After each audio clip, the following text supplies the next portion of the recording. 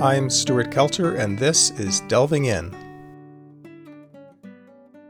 My guest today is Dr. Pesach Lichtenberg, the former head of the Department of Psychiatry at Hebrew University in Jerusalem, and the director of a closed psychiatric hospital ward for 25 years before being fired for implementing ideas that violated mainstream psychiatric principles. He went on to become the founder and professional director of Soteria Israel, a nonprofit organization that provides a home-like alternative to psychiatric hospitalization for recovery from acute psychosis. Dr. Lichtenberg, Pesach, welcome to Delving In. Thank you for having me. So let's start by talking about your intriguing story of how and why you challenged psychiatric orthodoxy in Israel, which I imagine is not so different than psychiatric orthodoxy here in the United States. And you're American, and I think your training was in New York, so you know what the differences are, if any. And where and when did you learn about the alternative vision for helping people navigate their way through psychosis back to sanity? So your background, and also from where and how did you get to where you are now? I have a background in philosophy. I have an MA in philosophy from Columbia University. And it taught me to not take anything for granted that I learned, to always try to examine what I'm being told and whether it's true or not. And I also was very involved in issues of mind and body and the connection between them. Then I became a psychiatrist, and I adhered to what was very much the mainstream. I mean, I entered psychiatry in the mid-1980s, and that was a very heady time to become a psychiatrist. There was a lot of optimism in the field. Medication was considered to be the first line for many or most serious psychiatric problems. I still remember meeting old-timers in the psychiatric ward who, with a twinkle in their eye, would describe what it was like when the first drops of chlorpromazine entered the hospital ward, and they finally had a pharmacological way of sedating people who for years had been in terrible condition, and there was residual excitement from those findings. In the mid-1980s, we were very optimistic about the advances which we expected would happen in the field of psychiatry in the near future.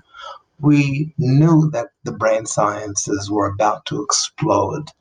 We knew that it was just a matter of time till we decipher the whole human genome. At the time, we didn't even know how many genes we had. And we anticipated that we'd come to the situation, which indeed we've come to, where for a few dollars, you can actually detail all a person's genes. With these findings, we were certain that there would be huge advances in the field of psychiatry. And we didn't even have to call ourselves biological psychiatrists, because that seemed to be the only legitimate kind of psychiatry.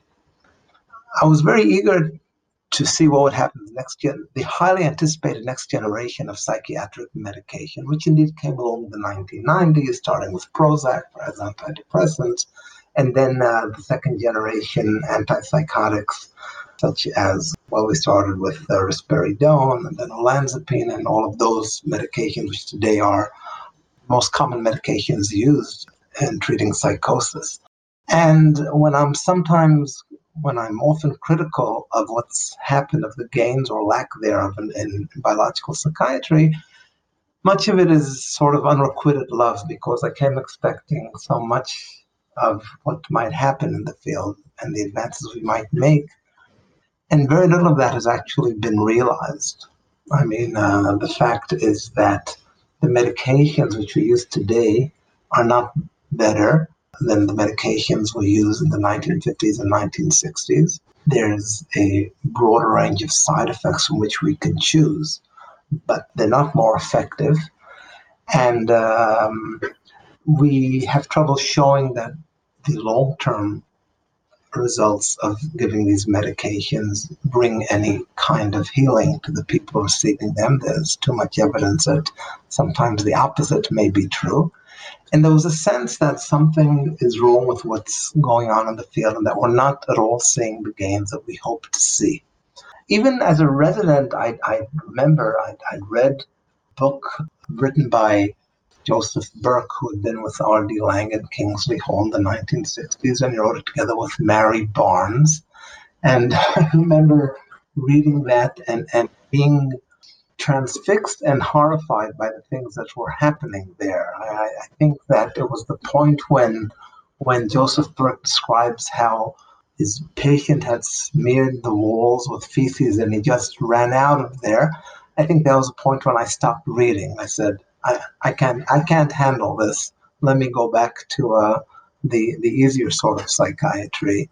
And that's what I did for years. And I did research, genetic research, and I did some pharmacological research. But as time went on, I felt increasing dissatisfaction with what we were doing. I was fascinated by people who were psychotic.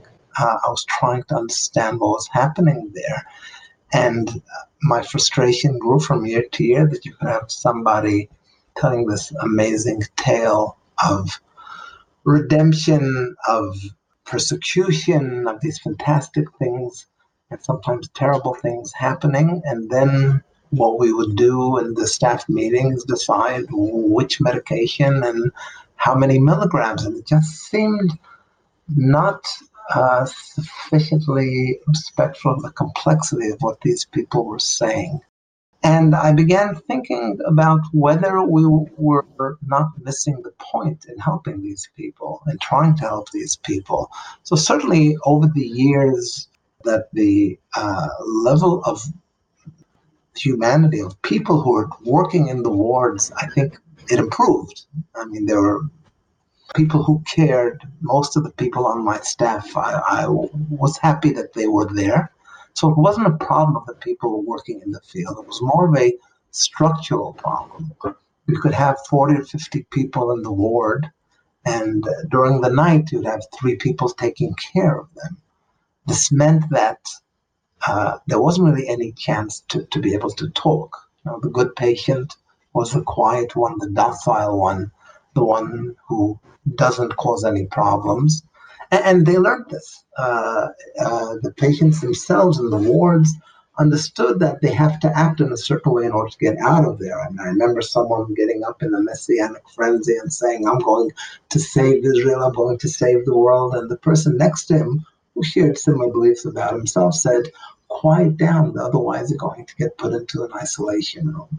The very idea that we can just put people in a ward and observe them, it's sort of a throwback to an earlier time when Kreplin was doing some very careful observational work with people who were in asylums in Europe in the 19th century. And there had been so many advances in the world of science at the time by the observer removing himself from the experiment and just seeing what was happening.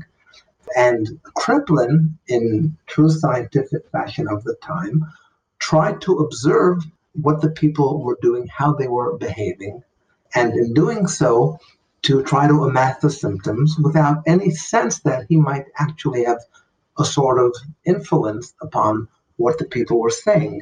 These were utterances which could be objectively understood, which is a great approach if you're examining a petri dish and trying to understand the behavior of bacteria, but it has its shortcomings when you're trying to understand people. Now, if the point of psychiatry is to amass a list of symptoms or to work on a mentally internalized checklist of symptoms when you're doing a psychiatric examination, then it's okay to have people in a sterile environment being observed. And you can imagine that the context of where they are located doesn't affect their behavior or what you find in your psychiatric examination in any way, which is, of course, a fallacy. A fallacy which in many ways reaches epitome in the approach of the DSM-3 and onwards, when psychiatric disorders became a list of symptoms removed from context. You can have these very large, inchoate baskets of diagnoses which were really not coherent, but once we're just looking at people's symptoms and observing them in that way, disconnected from their environment, from their past, then that's a kind of distortion which is produced. Maybe one way to put all this is that the new paradigm, the biological paradigm, which was not entirely new because Kraepelin, over 100 years ago, was saying the same thing, that you can look upon mental illness and aberrant behavior as not having intrinsic meaning, that there's something going wrong in the brain and that you have to fix that. And there are symptoms of the brain going haywire or going off, but the content is not to be taken seriously, whether it's the content of psychosis or it's the content of depression. So if someone is having trouble in their marriage, well, maybe it could be that the marriage has problems, but it also could be that the person is depressed and the marriage is being affected by the depression. So you have to fix the biology. And you're not really supposed to listen to the content. I mean, Kraepelin actually even suggested that don't listen to the content, just watch from the outside, as you would say. It's a very big leap to then say, no, wait a second, let's not accept that paradigm anymore. And let's say, well, what if the psychotic experience has some kind of intrinsic meaning, whether it's a spiritual meaning or a social meaning or a meaning in the family, whether it's an expression of crisis, of developmental crisis, that I don't know if I'm ready to become an adult, those kind of broader contextual frameworks, but that it has some kind of intrinsic meaning to it. It's not just a brain going awry. And you mentioned about the biology of the genetics. The big hope is that we would find genes for each of these disorders. Every once in a while, one will be found, and then the next study says, no, oops, that wasn't actually true. We should have found it by now. It's been 20 years or something since the genome was sequenced. So let's talk more about this alternative vision. Okay, so if you're going to give up on the promise that biology was going to be the answer, and it seemed so evident, not just for psychosis, but even and not just for major mental illness, even for minor. I mean, the number of people taking antidepressants for anxiety or depression, I think it's something like 1 in 5 in the United States. It's an enormous number of people. And that's supposed to be the main answer. And you're saying, no, wait a minute. I'm saying, but many people are saying today, I'm certainly not alone. I mean, I'm part of a certain zeitgeist. I'm aware of that we do have to be attentive to what is being expressed by people in these states. This is maybe most obvious, or should be most obvious, in the case of so-called hallucinations, which is itself a medical pathologizing term. I mean, hearing voices. I remember someone coming to me in preparation for the final exam for psychiatric accreditation, where in our country, it's a very tense time. You have to interview an actual person with lived experience, with things going on at the time of the interview, and you try to understand him, make a connection, and diagnose him. And I remember how in this interview, so he asked the person, in the course of the interview, he knows the psychiatrist, he has to ask these psychiatric questions. So at some point he asks him, so tell me, do you hear voices? The person says, yes, I do. Ah, okay. Are you hearing voices now? Yes, I am. Ah, okay. Now, most psychiatrists would stop at this point. He went one step further and said, and he actually asked, and what are these voices saying? He said, oh, the voices are saying I should stop talking to you now. He says, oh, that's interesting. How's your appetite? How do you sleep at night? There was no.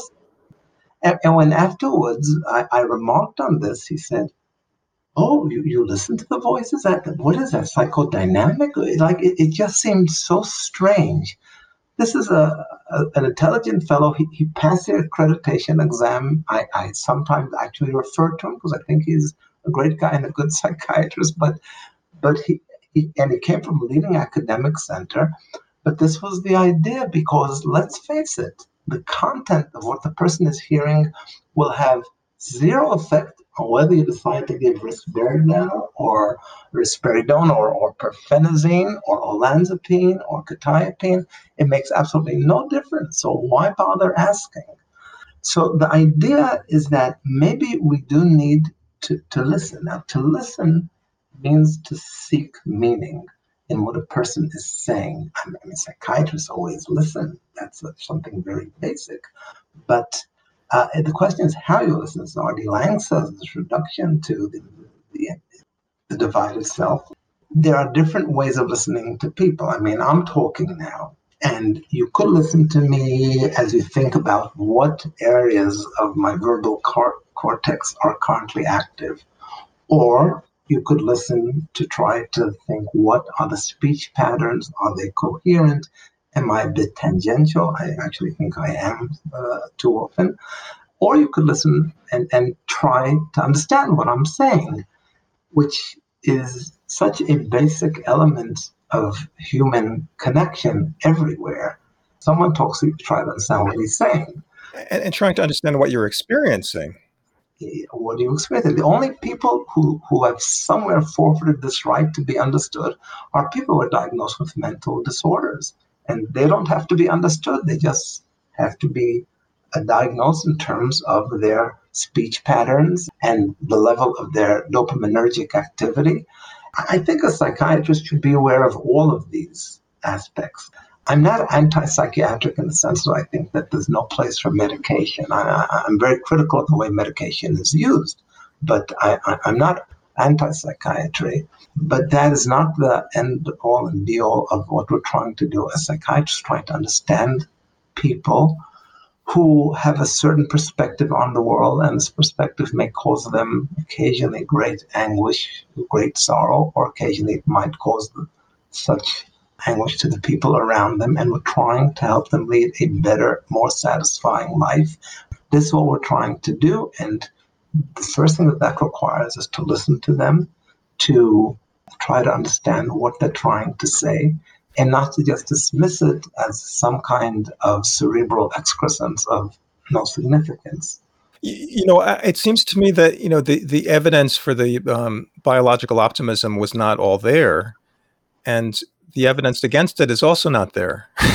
So what we're left with is, I think, a competing set of values. And which values do you think are more humanizing and more helpful? There are two aspects here. One aspect is the moral aspect of what is the right way to approach another human being, regardless of diagnosis. Then there is a more scientific, empirical question which can and should be studied, which we are studying, about which asks, what is the most successful, efficient, helpful way to help somebody who is in trouble and who seeks help? And these are two separate questions. I have no trouble arguing that if instead of putting a person in a sterile, alienated environment, institutional environment, you put him into a home, just a regular place where instead of being surrounded by caretakers, he is surrounded by other people who talk to him, listen to him, engage with him, support him, and are not judgmental about him. I have no doubt that the latter option is morally superior. So you may want to mention a little bit about the founder of the Soteria approach, Loren Mosher. You mentioned about R.D. Laing, who came even before, and I know Loren Mosher was influenced by him. You were thinking about all these things for quite a long time before implementing it. Yes, it took me about 12 years from first draft of the plan that I wrote till we actually opened up our first home. It took 12 years. First of all, I want to comment on what you said about being different from mainstream psychiatry.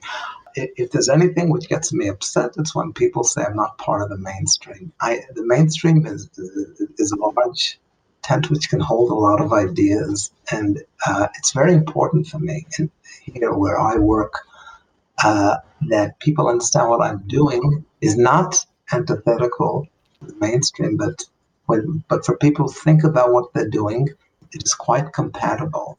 And I refuse to have people put me in some kind of a fringe because I don't think that we are. And it's been very important goal of our work from the beginning has been to become a part of the mainstream and to influence it from within.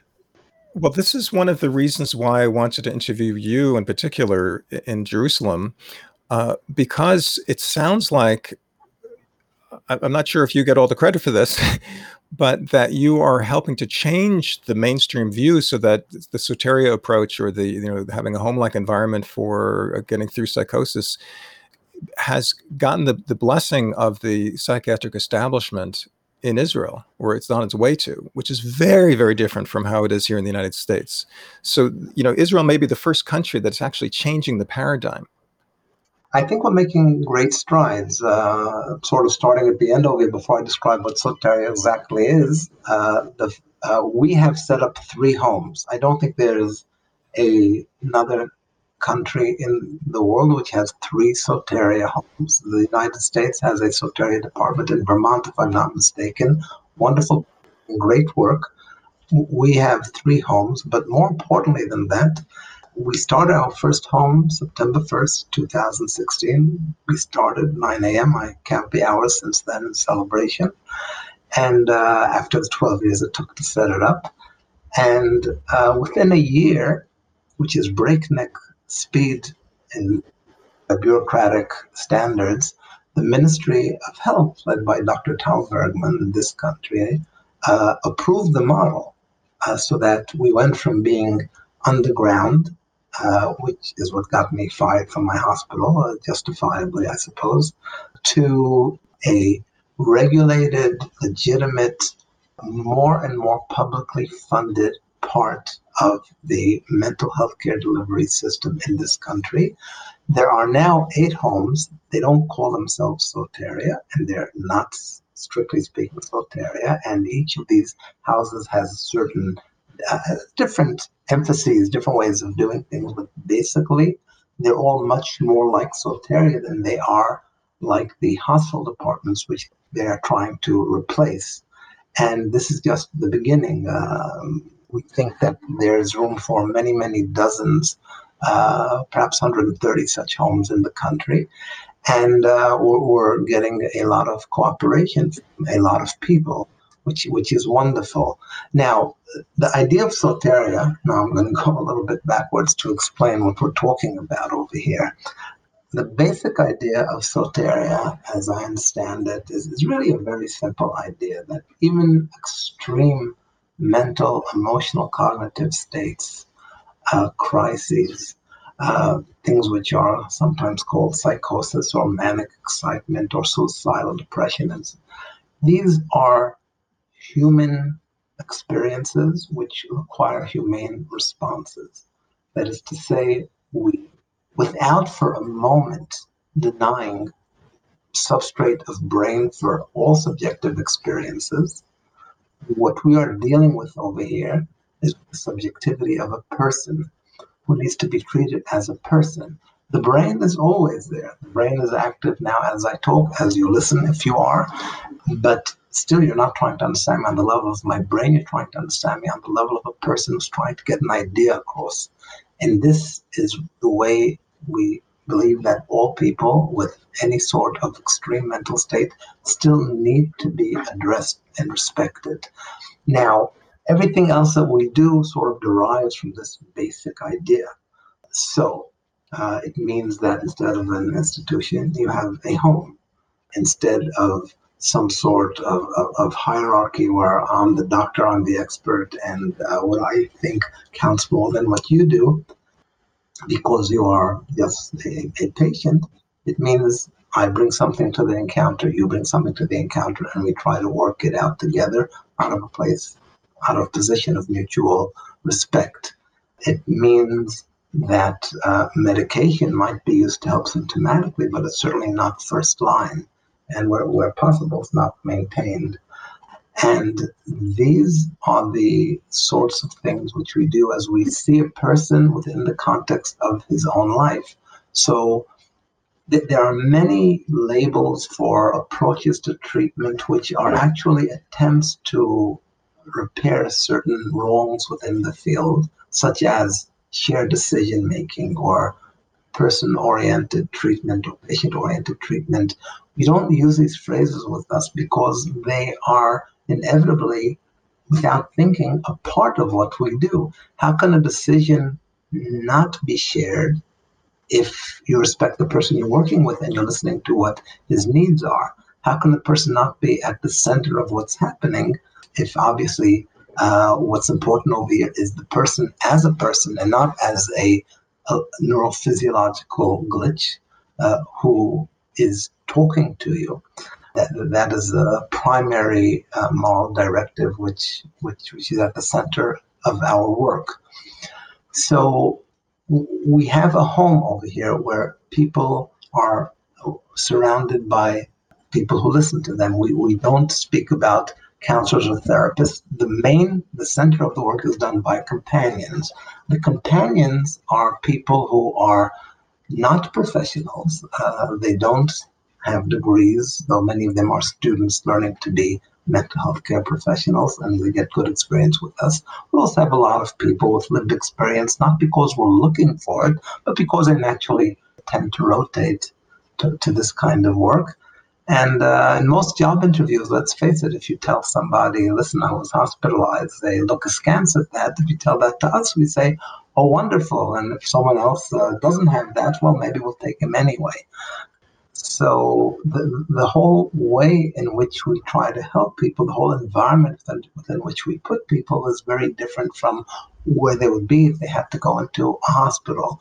We also try to work a lot with families. This is different from the original Soteria, where there was a sense that the person got into trouble because of the family.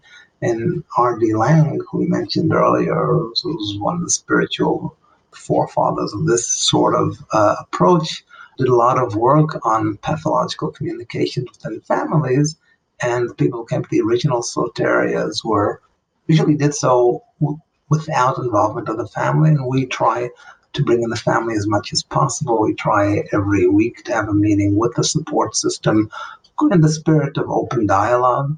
The original Soteria was set up by Loren Mosher in the 1970s in San Jose in California. It had American government funding from the National Institute of Mental Health, where Loren Mosher was in charge of the schizophrenia desk, so-called.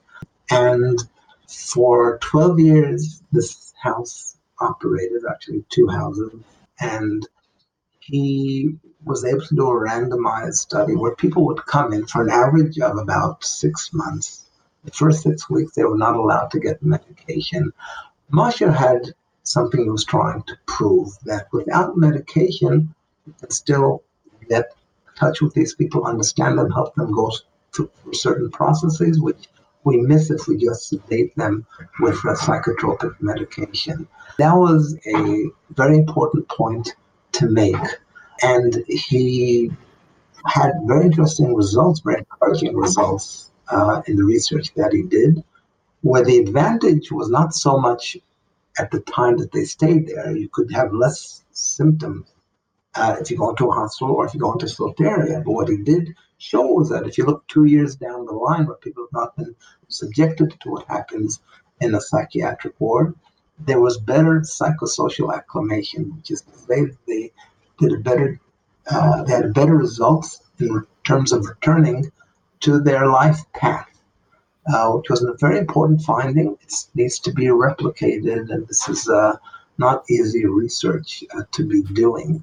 Yeah, if I could just emphasize a little bit here. So he was the first head of research for schizophrenia for NIMH. So he had top credentials, and he knew exactly how to do the best quality research. So he did random assignment. I mean, it wasn't perfect random assignment, but it was pretty close. And using random assignment, he showed that the outcomes were better, as you say, especially the 2-year follow-up, in terms of employment, relationships, overall satisfaction with life. And, speaking about the psychiatric establishment, I mean, he was the psychiatric establishment when he started, but when he finished his project, his work was written out of the history of psychiatry. It's not in any, as far as I know, history of psychiatric research textbooks. It was not welcome because, at least in this country, research and the psychiatric paradigm is determined largely by the drug companies who fund so much of the research and, in fact, fund a tremendous amount of the papers. In fact, they even ghostwrite a lot of the papers. I think something like 50% are ghostwritten, and then they pay a psychiatrist to put their name on it. And I would imagine that Israel, being so much of a smaller place, it's maybe less beholden to very, very powerful economic forces. Just speculating, but I hope so. That it gives a chance to try this out without it being kind of squashed. And he stopped because he ran out of money. Why did he run out of money? Because he wasn't able to get the blessing of enough of the governmental and other sources of funding. It's an interesting question of why Loren Mosher Soteria did not spawn many more Soterias if he had such good results.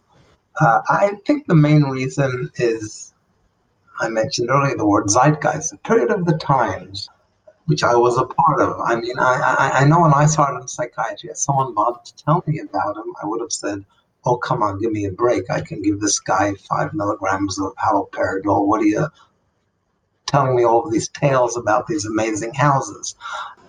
Because it was a time when we really thought that we were making great progress over here. And I can be critical, but I'm saying very honestly that I was very much a part of this movement. And I understand that it is very, very difficult to treat people in ongoing distress. It's just not to make it worse is an accomplishment. And biological psychiatry really started with the hope that we would be able to do wonderful things. And I understand that. In the end, many people coming out of Soteria did get medication. It was, as I said, it was forbidden for the first 6 weeks, but the average was 6 months. A fair number did get medication, much less than in a hospital. So with time, the point of what can be done with medication has been made, but not enough appreciations are given to the limitations of what medication can provide, both when given long terms, and there are serious questions about whether to give long term. And you also mentioned the issue of the involvement of drug companies, and that's not a happy chapter in psychiatry in terms of the medical industrial complex. Fact is that had I set up a drug research center instead of a Soteria home, I would probably have more to show for that in the bank. There is the issue of how the drug companies manage to maximize profits by creating a certain mindset which has become the conventional way of seeing things. In our very language, the word of antipsychotic, call the medications we use antipsychotic, is in itself a marketing coup. When these medications were first used, it was understood that they cause indifference, apathy. And some psychiatrists were understandably very happy, as I would have been in the 1950s, when I finally managed to get someone who was in a terrible situation for years. I get to calm him down. That's great, but it causes a certain apathy, which people don't like. I've never had the courage to actually swallow 5 milligrams of haloperidol or any other of these medications. Colleagues who have been braver than I have described a certain sense of them not being able to experience things, living through some kind of fog. One of my teachers, Chaim Bellmaker, wrote an article about this, of how he couldn't work for 2 days after taking one pill, he and a colleague of his. But that is a neuroleptic. It sort of sometimes was called a chemical restraint. Well, on chemical restraints, we have to think about that. But if you call antipsychotic, well, anybody can understand that if you're psychotic, you need an antipsychotic. And if you're not giving them an antipsychotic, then you're probably not making sense and you're risking malpractice. Let me just mention that, when a person is in a psychotic episode, if I can call it an episode, I mean, it's very frightening. And it's very frightening for the person, or can be. They may not be aware of it if it's a mania. Maybe they won't be aware of how frightened they are. But it's certainly very frightening for the family and for the general public. And so it's understandable that there'd be an impulse to try to squelch that state of mind because of the behavior that arises from it. And so the image I have of asylums before medications ever existed is that they were really places of tremendous chaos. I mean, the word bedlam Bedlam was actually the name of a psychiatric hospital, I think, in London. And that word has become, a synonym for total frightening chaos, just out of control. And so suddenly you have these medications that bring people under control. Yes, for which the medications came to offer a solution. But the question then became how much of the bedlam, in the adjectival sense, is being created by the sorts of institutions which are holding these people. How much are you preventing that by providing them with an environment where people can express sorts of things they're feeling, the sort of things they're experiencing? It's not always easy. It can sometimes spin out of control. I'm for a moment claiming that I've found the solution to these extreme experiences, but we're trying, and sometimes it can make a very big difference. Before we go any further, I just was wondering if you could give some sense of how you were able to obtain the blessing and funding of the establishment or of the healthcare system in Israel. I understand that it's similar to 4 HMOs that are government funded, and you were able to get funding through the state insurance. Yes, I mean, we started the first year, we were mainly funded by philanthropy. The second year, we were already mainly funded by out of pocket payments. Now, the way public healthcare works in this country is that every citizen is entitled to full medical care insurance, as in every civilized country in the world. Oh, I'm sorry. That might not be true in the United States. Excuse me. The way it's organized is through 4 kupot cholim. These are sorts of HMOs, which are semi-government, semi-private. There's a competition between them, and every citizen can choose to which of these 4 he belongs. And they are responsible for all medical care. Until 2015, they were not responsible for psychiatric care. There was a big reform since 2015. They're also responsible for mental health care, and they have come on board so that by now, most of the people who come in to get help with us are publicly funded. Some still have to pay out of pocket. But as I mentioned, there are now many houses which are operating, over 10, and all of them, almost all of them, work with some of the HMOs. And it's just a matter of time, as I see it, till all of the houses will work with all of the HMOs. And this will be, just as hospitalization is, psychiatric, medical, any kind, will be completely publicly funded. That is what we are striving for. And I imagine that you were able to do this because you could show that the cost would, if anything, would be less than hospitalization. Part of it is that we charge slightly less than a hospital. We also claim, and we have some initial evidence to show that we reduce the need for hospitalization, so we might have a savings there. But I don't think ultimately that this is as much a matter of showing the results, which we are working very hard to do with research, this retrospective and prospective research. It is also a matter of what the public wants. Many people who one of their loved ones has to go into some place where he will have around the clock care, and they would rather do it in one of these homes that have been set up, not an institution. And I think it's the public desire to have this service developed and expanded, which has been a driving force. The fact that I'm a psychiatrist and I was in charge of a department and I have a clinical associate professorship at Hebrew University also means that I'm coming from the mainstream, and I'm not willing to give up on that because this is more and more a mainstream service being provided in this country, which I hope will also become part of the service in many other countries. So it sounds like the family recognizes how much of a kinder, gentler option it is compared to hospitalization, and so they've had some impact on, I guess, weighing in with the Kupat Cholim, the HMOs. They've had some voice. They haven't, and the HMOs understand that this is a service which is worth investing in. There have been some attempts, even though all the funding comes from the HMOs ultimately get their funding from the government, and again, the Ministry of Health has tried to be helpful over here, even though they are not technically the ones who pay for this service, but they've tried to encourage it. I've really been pleased with the cooperation that we've had from the HMOs.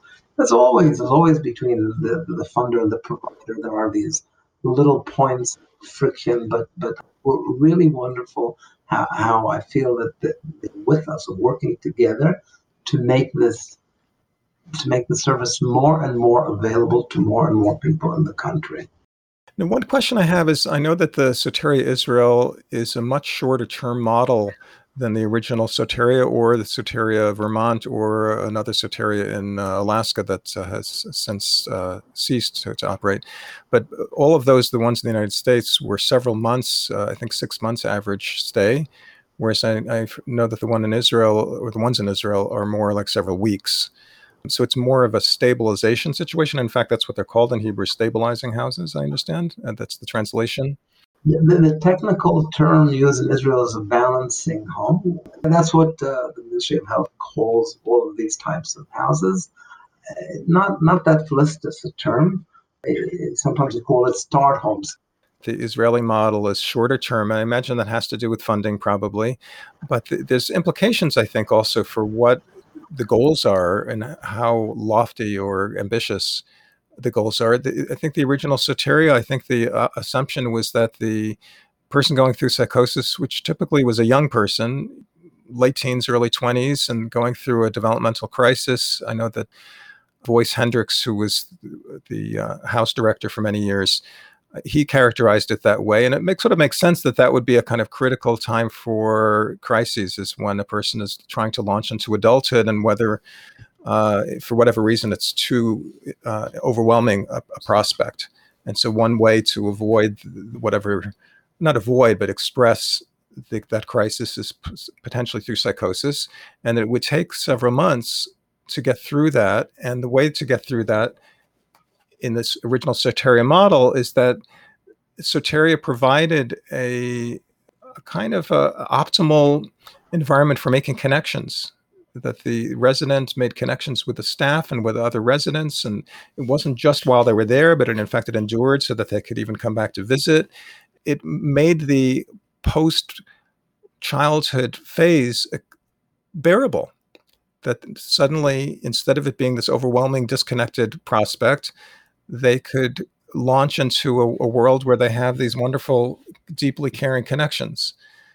But the one in Israel is only several weeks long, so that it can't be quite that ambitious. On the other hand, I know that Israeli culture is much more tightly knit, and the level of over caring of for one another, I think, is more felt in Israel than it is in most places in the United States. So I'm wondering if that's one reason why it's not as necessary. But I'm just wondering if you could talk about that. The average stay in our Soteria homes in 2020 was 35 days. Even before we set up our first home, when we set a goal of being able to provide a mainstream service, we realized that it's going to be significantly more expensive, meaning a significantly longer stay than in a hospital. Nobody's going to look at us. And this was necessary for us to make our peace with, if we didn't want to just remain one underground home, but to become a viable alternative. Now, the people who come to us are as in a hospital, 50 to 60% do have diagnoses of being in some sort of psychotic state. Then we also have people with complex post-trauma. We have bipolar and depressed people. So it's not just psychosis as opposed to Loren Mosher. It's for anybody requiring hospitalization and not needing the backup of a general hospital, or not being actively intoxicated by recreational drugs. They can come in.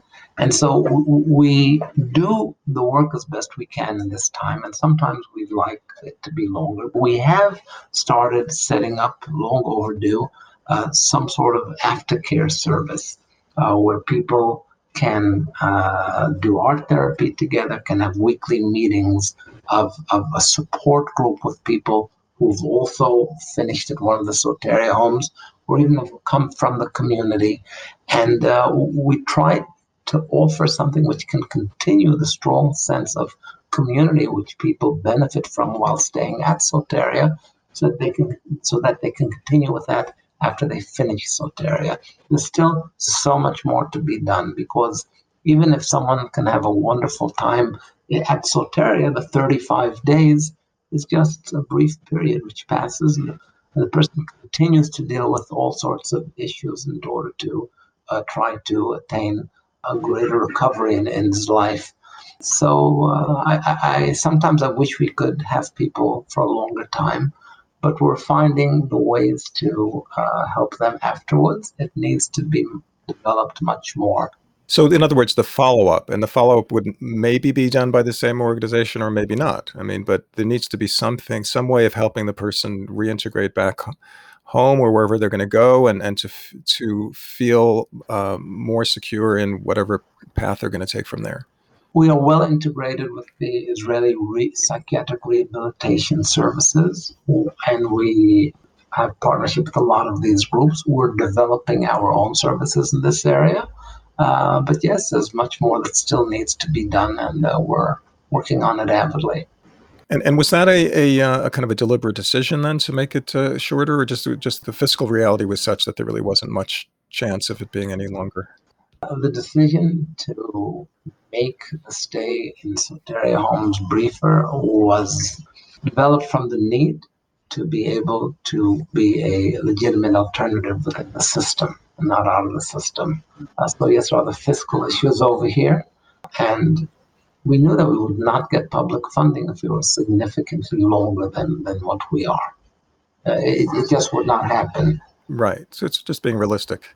Yeah. One other question I had is the idea of using non-professionals or pre-professionals as the house staff. That's really fascinating.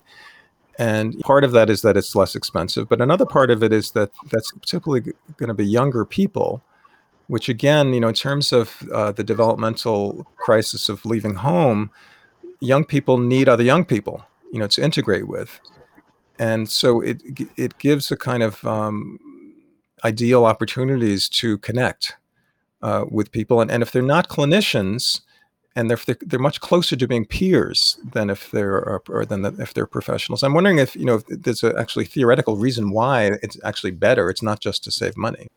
No, that's certainly not just to save money, though it does, and I wish that I could pay them what they deserve to get, because sometimes they get upset with me. Yeah, you say that we're the heart, the beating heart of the clinical program of the treatment, so why don't you pay us like that instead of some paltry wage? And of course, they are completely right. We have in the homes professional staff, but they are not the center the way that the companions are the center. The first responsibility of the professional staff is to accompany the companions, to be there for them, to make sure that they're strong enough to do the very intense work that they're doing, to support them, to provide supervision, to have the ability to talk about what's happening, and sometimes difficult things can happen. It is much harder when you have somebody who is in a very bad state and may be threatening and may have a tendency to becoming violent.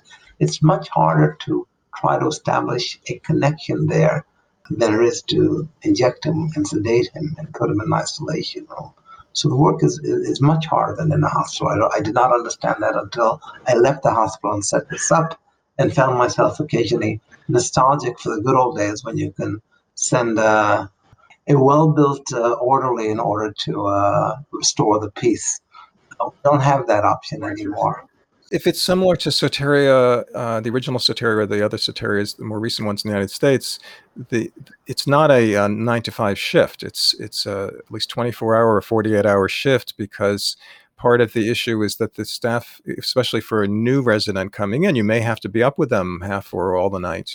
That's you have to be with them, and that's one concept which we didn't talk about yet. It was about being with as opposed to doing to, as being one of the main concepts. of what it's like at a Soteria house. And to be with means if someone's in crisis, you have to be with them. I mean, it's similar to if you had a child in crisis, you wouldn't leave them. So no, I had enough of you. Just go to sleep. I don't care if you're in crisis. I mean, a good parent would not do that. And it's not that this is parenting, but there's something in common there, I think. Yes, it's truly a central theme of all Soteria homes is this idea of being with, which means to empathize, to listen, to be non-judgmental, to try to imaginatively insert yourself into that person's world outlook.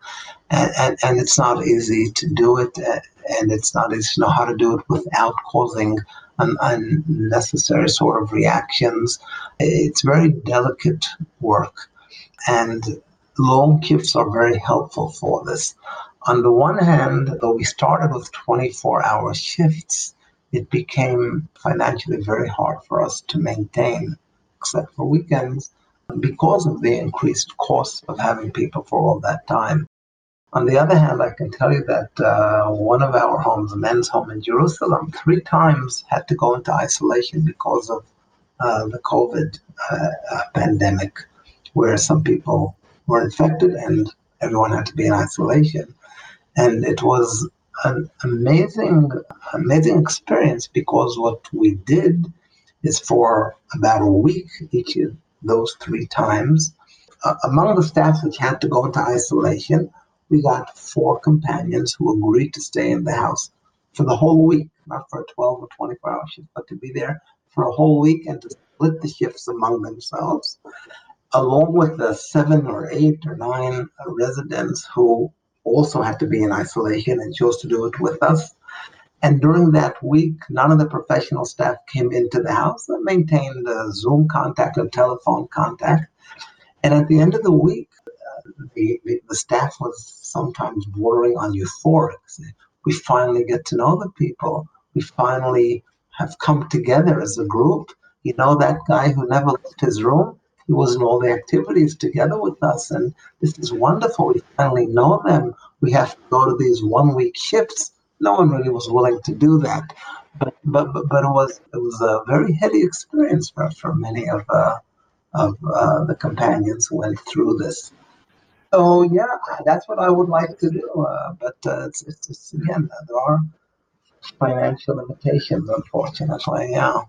So I think this may be the last question, and I don't know to what extent you thought about this, but I'm wondering if what your experience with Soteria and with this very different approach to dealing with psychosis and helping people through it, how, if in any way, has this influenced the way you think about less extreme forms of emotional distress, depression, anxiety, especially the trauma? Do you feel that the medicalization of those things also needs to be somehow changed? It needs to be an alternative, more humanizing kind of approach? I definitely think so. When we get somebody with sort of a depressive or anxiety-based sort of problem, it's very hard when I hear someone saying, "Doctor, help me, I have a chemical imbalance in my brain." Or it's hard for me to hear the sentence, "I have depression." What do you have exactly? You might have some bacteria, or you might have an occlusion of a coronary artery, but you don't have depression. You are depressed. And a very important part of what we do is to try to help people think differently about their suffering. And when Soteria works well, it doesn't matter if the person is very psychotic or is having a depression, a supposedly less severe kind of emotional problem. We try to provide a safe space where the person surrounded by support, people who listen and care, is able to think about what is happening to him, not about what is this medication going to do to me, not about what is this thing called depression, take it away from me, but what is he experiencing in his life? How might he have to renegotiate his approach to his own suffering, his approach to people around him with whom he may have difficulties?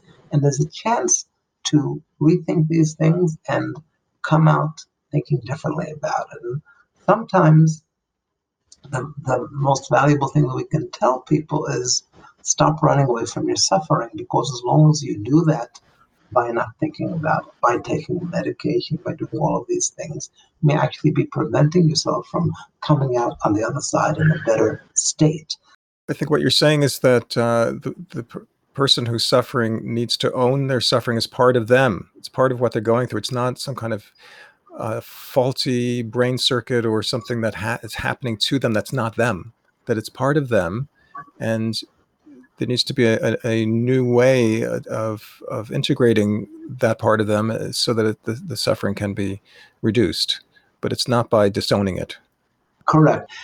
Whenever I say that, I say it almost apologetically or modestly. Like, it's very easy for me to tell somebody, please suffer and it'll be okay. He's suffering, not I am. So I really say that with hesitation, with respect, understanding how the person got into the situation, because he has very serious problems, and it's not easy to find your way out of that. But that is, if you ask me what I learned from trying to help people with psychosis for other states, I think this is it, to see what's happening, not to resist it. And in that way, you may actually be able to reach a new sort of modus vivendi with your difficulties. So this is a wonderful place to end. Thank you so much, Dr. Pesach Lichtenberg, the founder and professional director of Soteria Israel, a nonprofit organization that provides a home-like alternative to psychiatric hospitalization for recovery from acute psychosis. So thank you so much for coming on to Delving In. Thank you very much for having me. I'm Stuart Kelter, and you have been listening to the podcast edition of Delving In, originally broadcast on KTAL-LP, the community radio station in Las Cruces, New Mexico. Please visit our website, lccommunityradio.org, and see what KTAL has to offer. We appreciate listener donations to help us stay on the air and to continue to grow in cyberspace.